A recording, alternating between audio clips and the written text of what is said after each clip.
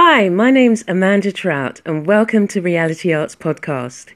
Each week I will bring you a different insight and inspiration about art, creativity and arts in health.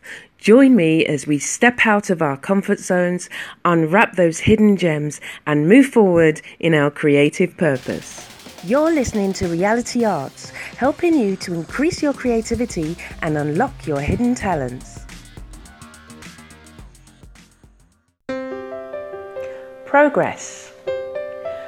When we feel ourselves making progress, we should feel satisfied with the momentum of movement that takes us to an understanding of our life.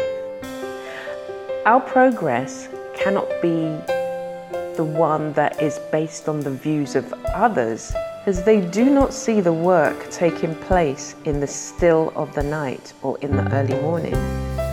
As you make progress and do the things that you love doing, the things that you don't love doing, you do the things that can challenge you and take you to the very brink of what you feel is your sanity.